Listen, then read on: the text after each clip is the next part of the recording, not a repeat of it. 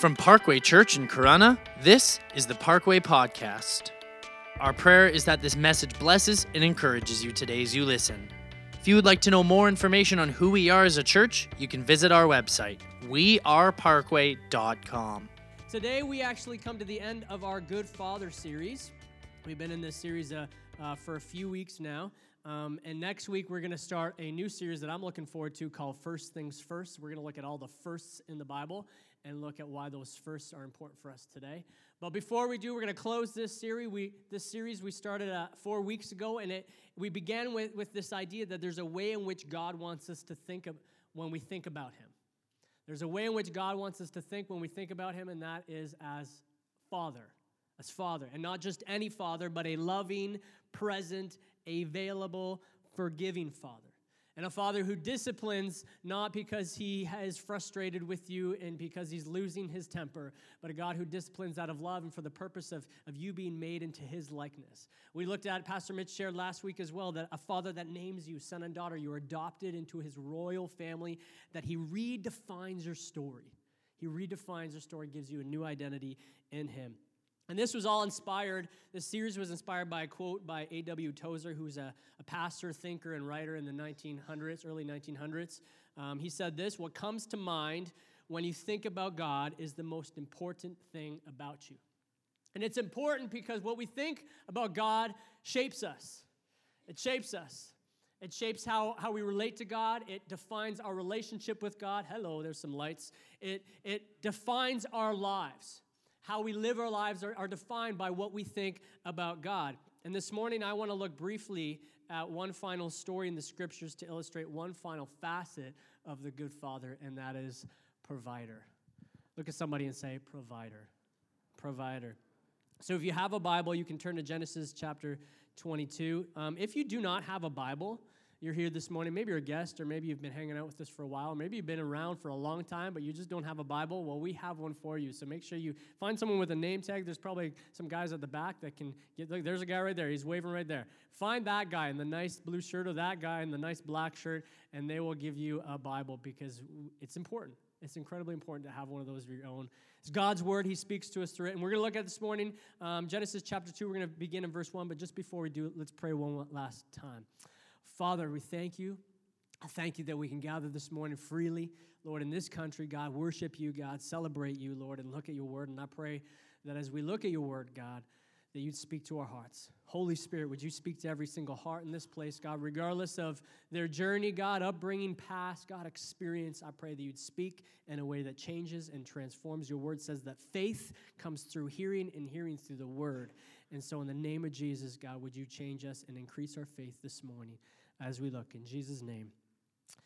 Amen. So Genesis chapter 2, it's a little 22. It's a little lengthy, but just I think it might be on the screen as well, maybe, possibly. Here we go.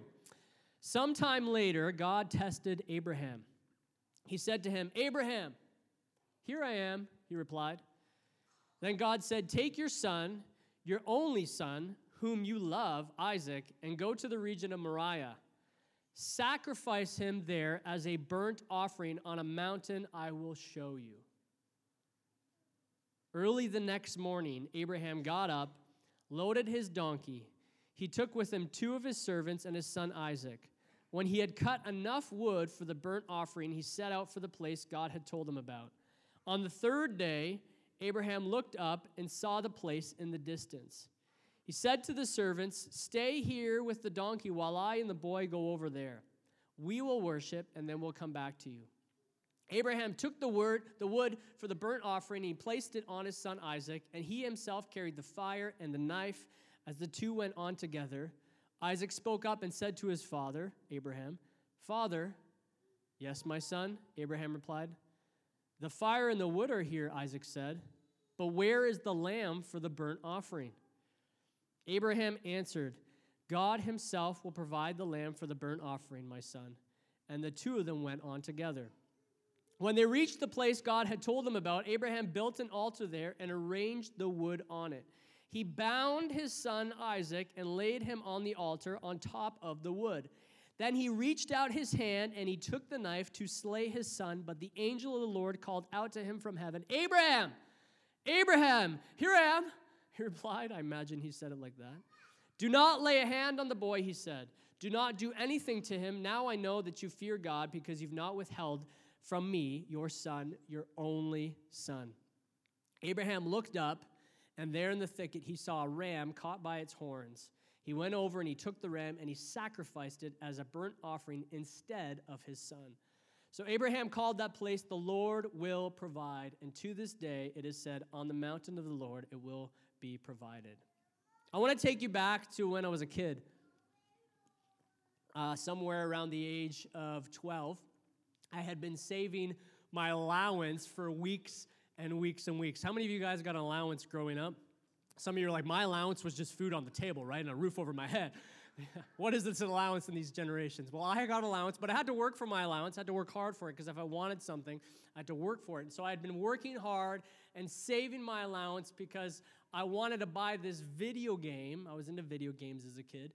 I wanted to buy this video game that I had been anticipating for weeks and weeks. And I was around the age when, like, video games were just starting to take off. Like really take off, like better ones were coming out, like Super Nintendo and stuff. And so I was anticipating this game and for months, and I wanted it, so I'd been saving my allowance for weeks and weeks and weeks, busting my bum to do whatever I could, doing chores and everything. How many of you guys did chores when you were a kid, right? I don't like chores. My kids don't like chores. It's funny, my 5-year-old, we're already starting to get him used to doing chores and things around the house, and he does not like chores. It's, one of those things, and I just smile because I'm like, buddy, it's just getting started. It's just getting started. Just wait. I literally do that exact thing. And I think, as a parent, as much as I know that I'm teaching responsibility and work ethic, I really just think it's free labor, right? Like, I'm figured this out, like, I don't need to do all these things anymore because I have slaves.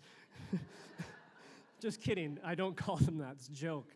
It's a joke. Don't call anyone to my house, please. So I worked for it. I did chores and I worked to save my allowance so that I could get this game, and the day came. And I remember as a kid feeling so excited. The day was here. I had saved all this money. I had enough money. And my parents, proud of my effort, popped me in the car and they took me to the store where I could purchase this game. And so I run through the store. I find the rack where it's hanging on the rack. I don't even remember what game it is, to be honest. And I grab the game off the rack and I take it to the clerk and she scans it, and the total price that comes up was not the same as the tag, was not the same as what was advertised. I didn't think about the tax. Nobody told me about tax, right? That you have to include tax, and I don't remember what tax was back then, but it was more than I had enough money for. And I remember as I think it was around 11 or 12, feeling so disappointed. I remember feeling so disappointed because I'd worked so hard and it had been weeks and weeks and weeks. And my heart just sank and my face sank, and it was just like someone punched me in the gut. And I happened to look over, and my dad was about 20, maybe 25 feet away watching. My mom was with me with the clerk, and he just gave a nod to my mom as if to say, make it happen. Now, I know this story isn't a big deal, but that is seared in my brain. Seared in my brain, because when you're a kid, the small things are big things, right? Like things that don't really seem to matter in life matter more than they probably should. And I remember on that day that my dad provided for me. I remember on that day that my dad made a way. Can I just say, dads in the room, do small things. The small things you do and the things you don't do actually matter. So be aware of that, because this is literally, I can almost imagine what he's wearing, because he wore the same thing almost every day, like a fanny pack, and he had these running, they're coming back, don't worry, they're coming back. And he had these running shoes that once he wore them out, he'd buy the exact same pair again, but it was seared in my brain because my dad provided for me in this moment. And I imagine that Abraham, this guy that we read about in this story, felt similarly when God provided for him right at the last moment. Right at the last moment. He's about to kill his son as a sacrifice because God asked him to do it. He's got the knife in his hand, and just as he raises it to slay his son, God comes through at the last minute with the provision. The last minute with the provision. An incredible story where God reveals to Abraham, and also subsequently to Isaac, who was there, that he is a provider. If you don't know who Abraham is the forefather of the Hebrew people, of the Jews, and ultimately of the Christian faith.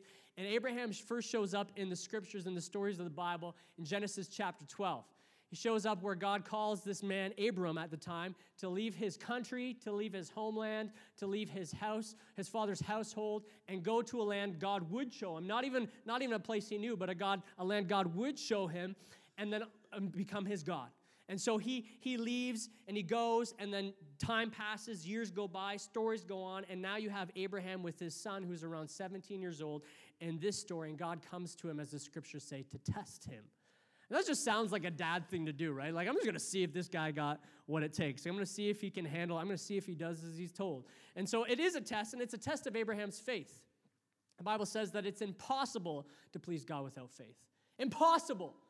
I don't care how many doors you open for people. I don't care how much money you put in the tithing plate. It's impossible to please God without faith in God. It's not about doing. It's not about effort. It's not about work. It's about faith. And so the Bible says that God comes to him to test him. You know what I was thinking too? It's easy to have faith when things are going well, right? It's easy to have faith when life is going the way it should. It's hard to have faith when life isn't going the way you thought it should. It's harder to have faith in God and to trust in God and believe in God when you got a report from a doctor that you didn't expect. It's hard to have faith. It's hard to have faith when your spouse says, I'm out. It's hard to have faith when life doesn't make sense, right? It's easy when life makes sense, but when life doesn't make sense, it's hard. And here we have, God comes to Abraham and he says, take your only son whom you love and sacrifice him. Say what? Pardon me? Did I hear you correctly, God? This is a big deal. Like, you want me to do what? Now, for us, in our culture, child sacrifice is mind-boggling. Right? This context of child sacrifice is mind-boggling. We read things like this and we think, how could God even conceive of such a thing? But Abraham actually came from a nation, from a culture where child sacrifice was done often as a ritual act of worship to their gods. They worshiped the fertility gods, the gods of sex and pleasure, and they often sacrificed children as a ritual act of worship. And so for Abraham, this was not an unknown concept. From his young upbringing, he would have been familiar with this idea. But when God called him in Genesis chapter 12 from that land, from that country, from his father's house, he called him out of that practice. And so here he is again. He's saying, take your son and sacrifice him. Did I hear you correctly? This is also a big deal for Abraham, more so because Isaac, his only son, is actually the promised provision from God to provide for his family. God had a promise for Abraham that said, I'm going to make you into a massive nation. I'm going to create a lineage of people through you. Your descendants are going to be so numerous that you can't even count them. And then one day I got someone that's going to come through your family line and save the entire world. So God had this massive promise for Abraham, but the problem was Abraham and his wife couldn't have kids. They couldn't conceive. They were barren. And so when God comes to them and says, I got a promise for you, you're going to have so many descendants, you can't even count them. Look up the stars, you can't count. Look at the sand on a seashore, you can't count. That's how many descendants you're going to have. And then they laughed. The scripture said that they laughed because they were old and they couldn't have kids. We're old, God. We can't have kids. But God comes through when they didn't have a way. God made a way where there was no way. God provided for them when they couldn't provide for themselves, and he gave them a son, Isaac. So when God comes to him and says, take your only son and sacrifice him, he's going, wait a second, this is what you provided me with. Sacrifice was a form of worship. It still is. We don't offer animal sacrifices because Jesus is the ultimate sacrifice who died on the cross for our sins, and his blood covered all sin for all time. But we still have sacrifices that we make as a sign of worship. The Bible's talk about a sacrifice of praise. When we gather and we worship, maybe you're not like an expressive kind of individual. You don't like singing because your voice isn't as nice sounding as the person next to you. But we offer, that's why it's called a sacrifice when you sing, right? It's a sacrifice of praise, the Bible says. The Bible also says to present ourselves as living sacrifices. That we are to live a life that is a sacrifice. We don't offer animal sacrifices, but we still sacrifice as a way of worship. So the next morning, Abraham doesn't question, gets up, cuts some wood. Once he's done cutting the wood, he gets the provisions for the sacrifice, gets a couple servants and his son, 17 years old, and they set out on the journey to worship, to sacrifice his son. It's a journey that will take a few days. A few days. Imagine you're this parent. Imagine you're Abraham, and you're journeying not like in a car, because they didn't have cars back then where it might take you like a few hours to get somewhere. Like it takes you days on foot. You're walking, and you're processing this as it's going on, because you know at the end of this journey what's going to happen. How hard would that have been? How difficult would that have been? Knowing that at the end of this, you're going to end your son's life, whom you love, for your God. Now, Isaac's not even peeping up at this point, right? Because he's a teenager. Teenagers don't make sense or talk much or think much, right? They talk much, but they don't think much. I'm just kidding, teenagers. Love you all. That was fun. But Isaac's not thinking much at this point, but they arrive at this spot. And Abraham takes the wood and he gives it to Isaac. He says to the servants, wait here, we're going over there, we're going to worship, and we'll come back to you. Abraham's got the knife and he's got the provisions for the fire, and they start walking. What's going through his head? What's going through his head? So Isaac's starting to think something, right? Dad? Yeah? I see the wood, and you got the knife and the fire, but where's the lamb? And Abraham says something that I just want to pause on. He says, the Lord will provide. The Lord will provide. The Lord will provide. I love this because he didn't know how God was going to provide. He didn't know how. He knew what he was commanded to do. He knew what he was told to do, but he didn't know how. He thought Isaac was the lamb. The Lord will provide. Listen, we don't always know how God is going to provide for us. We don't know how the good Father who is a provider is going to provide. He doesn't always tell us how. We're not commanded to know how. Faith is not contingent on your knowing. The faith that is impossible to please God without is not contingent on your knowing the how. It's not. If it was, it wouldn't be faith. Faith happens when we don't know, but we trust anyways. I don't know how, but I trust you. I don't understand this, but I trust you. I don't know what's going to happen or how it's going to take place or how you're going to come through, but I have faith that you will provide. I don't know what. I don't know how. But what I do know is that God is a provider. That's what Abraham's saying. I don't know how, but I know that he's a provider. And when he calls us and commands us or through his word leads us and reveals his directives, he will see it through it. So Abraham didn't know how. He just knew what. And he had seen it before too, right? He had seen this before. And so that's also something. He's sitting there with a measure of faith that God would provide in this moment, even though he's about to take a journey to sacrifice his son, because God had given the son when previously he had no means or ways to have that son. Him and his wife were barren. They couldn't have kids, and they were old age. Everything would say, you cannot have kids ever, period. End of story. But God provided. So yeah, do you know what? God called me to do something here that I don't understand. I'm about to step into a circumstance, a situation that is beyond my control of understanding. And I don't know how you're going to come through, God, but I've seen you come through before. And so I trust in this. I trust in what's ahead, even though I cannot see because I've seen what you've done in the past. Come on, isn't that good? Right? God, I don't know what's ahead. I don't know how I'm going to get through this. I don't know how, but I've seen what you've done.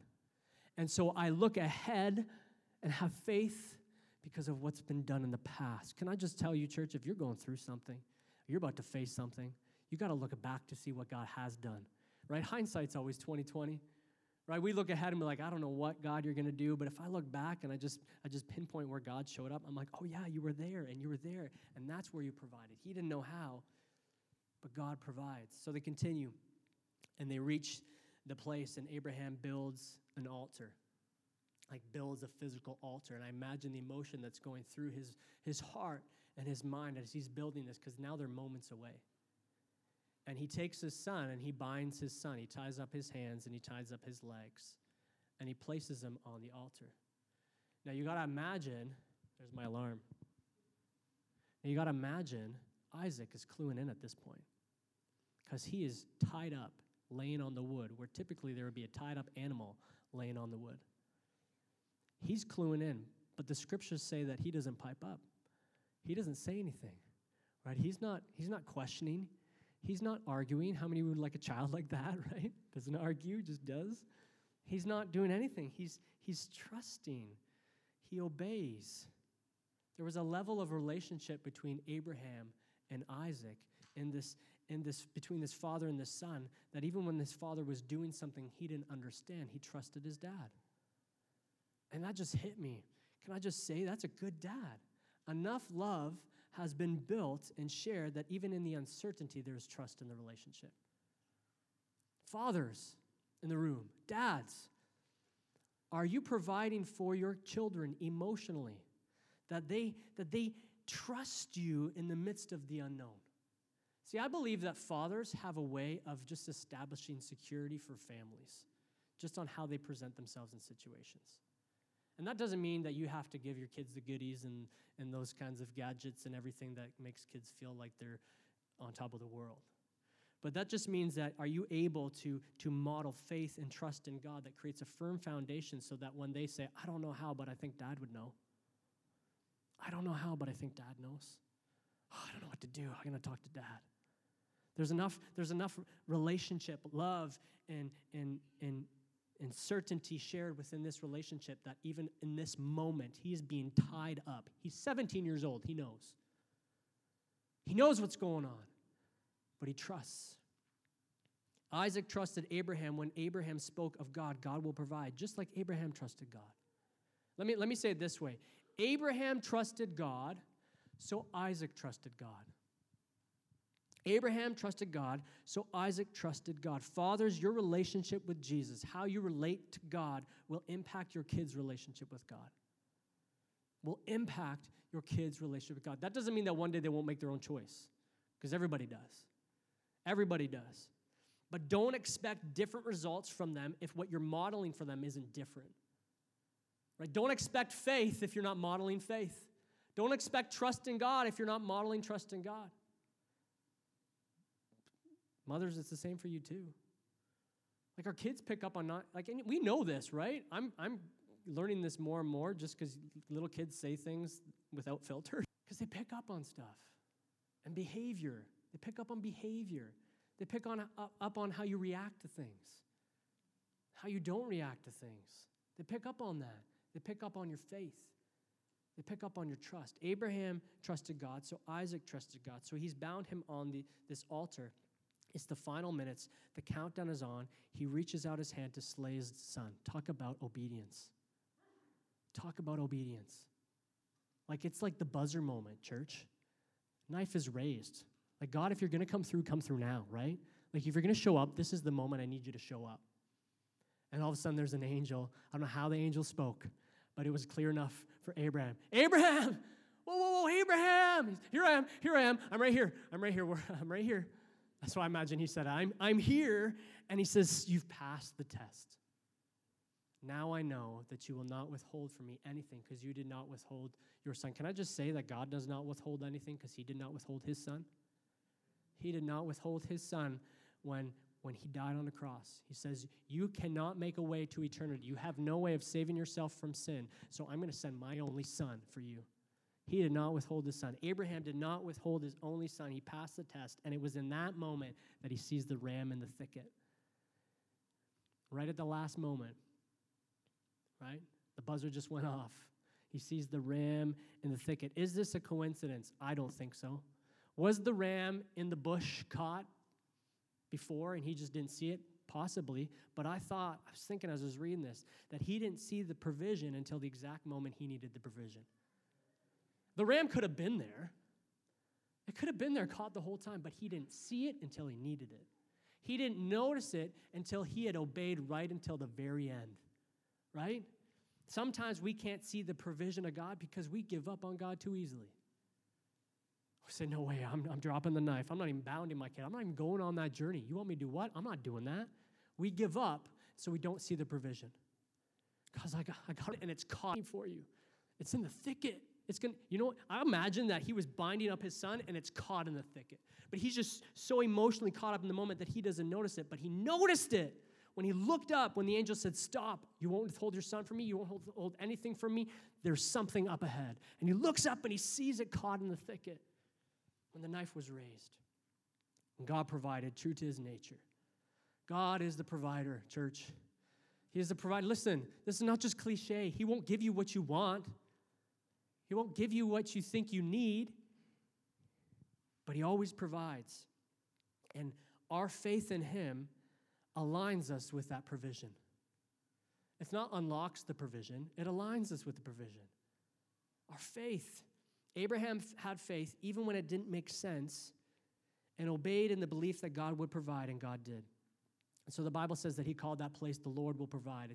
If in the original language, if you look at that, it's the word Jehovah Jireh. Some of you remember that. Jehovah Jireh. It means the Lord will provide, but more specifically, it means this. It means the Lord will see to it. He's seen to it. That means he sees what you need, he sees what's going on, and he will see to it. He knows what you need, and whatever he sees, he's acting. We think of provisions in terms of stocking up for a road trip, right? Or maybe God blesses us with an unforeseen upgrade. All of a sudden we get a car, and you're like, God provided me with a car, right? Or maybe a check comes in the mail, helps you get some bills paid. But this is deeper than that. This is in the context of the most profound needs a person can face. This name for God doesn't mean that he's going to give you the goods. It means that he knows what's going on. He sees it, and if you trust in him right until the end, he will see to it. He will see to it. So let me break it down. 2 quick points. The good Father sees your needs and sees to it, even though you may not see it. Even though you may not think like you know that he's coming through. Like, I don't see him coming through. He sees it. Number 2, if we have faith, we'll align ourselves with his provisions. It's not what we want. God is not a genie. He's a good father, and a good father doesn't always give their kids what they want. If I did, my kids would have toys bursting out of the house. But I don't. That is God the Father. Fathers, I just want to speak to you, and I just got a heart for this. You have a responsibility to do the same. You have a responsibility to do the same. To see the needs of your family and see to it. That doesn't mean that you can give them all the cool gadgets. Doesn't mean you can give them what, the Joneses have next to you. It means you meet them emotionally, maybe. Can I just say this, too? I think that as people, we should celebrate dads even if they're not worth celebrating. Let me say this. This is good stuff. Sometimes you honor someone because they're worth honoring. Right? They are worth honoring, so I celebrate you today. Sometimes you honor someone because you are an honorable person. I don't honor you because you're honorable. I honor you because I want to be a person of honor. And for me, but Father, I think that my kids will pick up on that. My kids will pick up on that. But fathers, let me say this, be worthy of this day. Be worthy of this day. Be worthy of the honor. Be like the Heavenly Father. See to the needs of your family. Provide. That's not financially. That's seeing to the needs and meeting them. And model to your family faith in God, the provider. Ultimately, the truth that's woven within this story is that God provides through Jesus on the cross. That's what the story foreshadows. That Jesus was the substitute. He was the ram, right? The last minute. God provided with his son. He did not withhold his son. That he provides eternal salvation. We think, God's not giving me food on my table, or I don't have enough money in the bank, or this relationship's sour. Yeah, maybe, but you know what? You have eternal life. In Jesus, you have eternal life. One day, the Bible says he'll wipe away every tear. The most important thing has been provided. The most important thing. And do you know what? I think as fathers, earthly fathers, we do that. I can't give you all that you want, but I can give you the most important thing, my love. Can I tell you, my kid cares less about the gadgets he has, but more about the fact that I'm playing with him? And it could be a box. Usually it's the box that the stuff comes in, right? And like tape. Or running outside. They want love. They want relationship, and that's what God provides for us through Jesus. That's what God provides. He's the provider. So if anything from this series from today you take away, that God provides. He provides. He's the provider. You may not see it. You may not notice it. It may not be like what you think it is. But sometimes in the last minute, that's when he shows up. And if we have faith in him, we can align ourselves with that provision.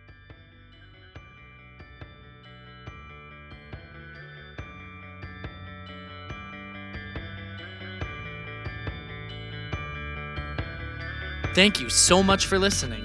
We hope that this message brought you closer with Jesus and gave you a better understanding of your walk with him today. If you would like to know more about who we are as a church, you can visit our website, weareparkway.com. You can also like us on Facebook and follow us on Instagram at parkway.church.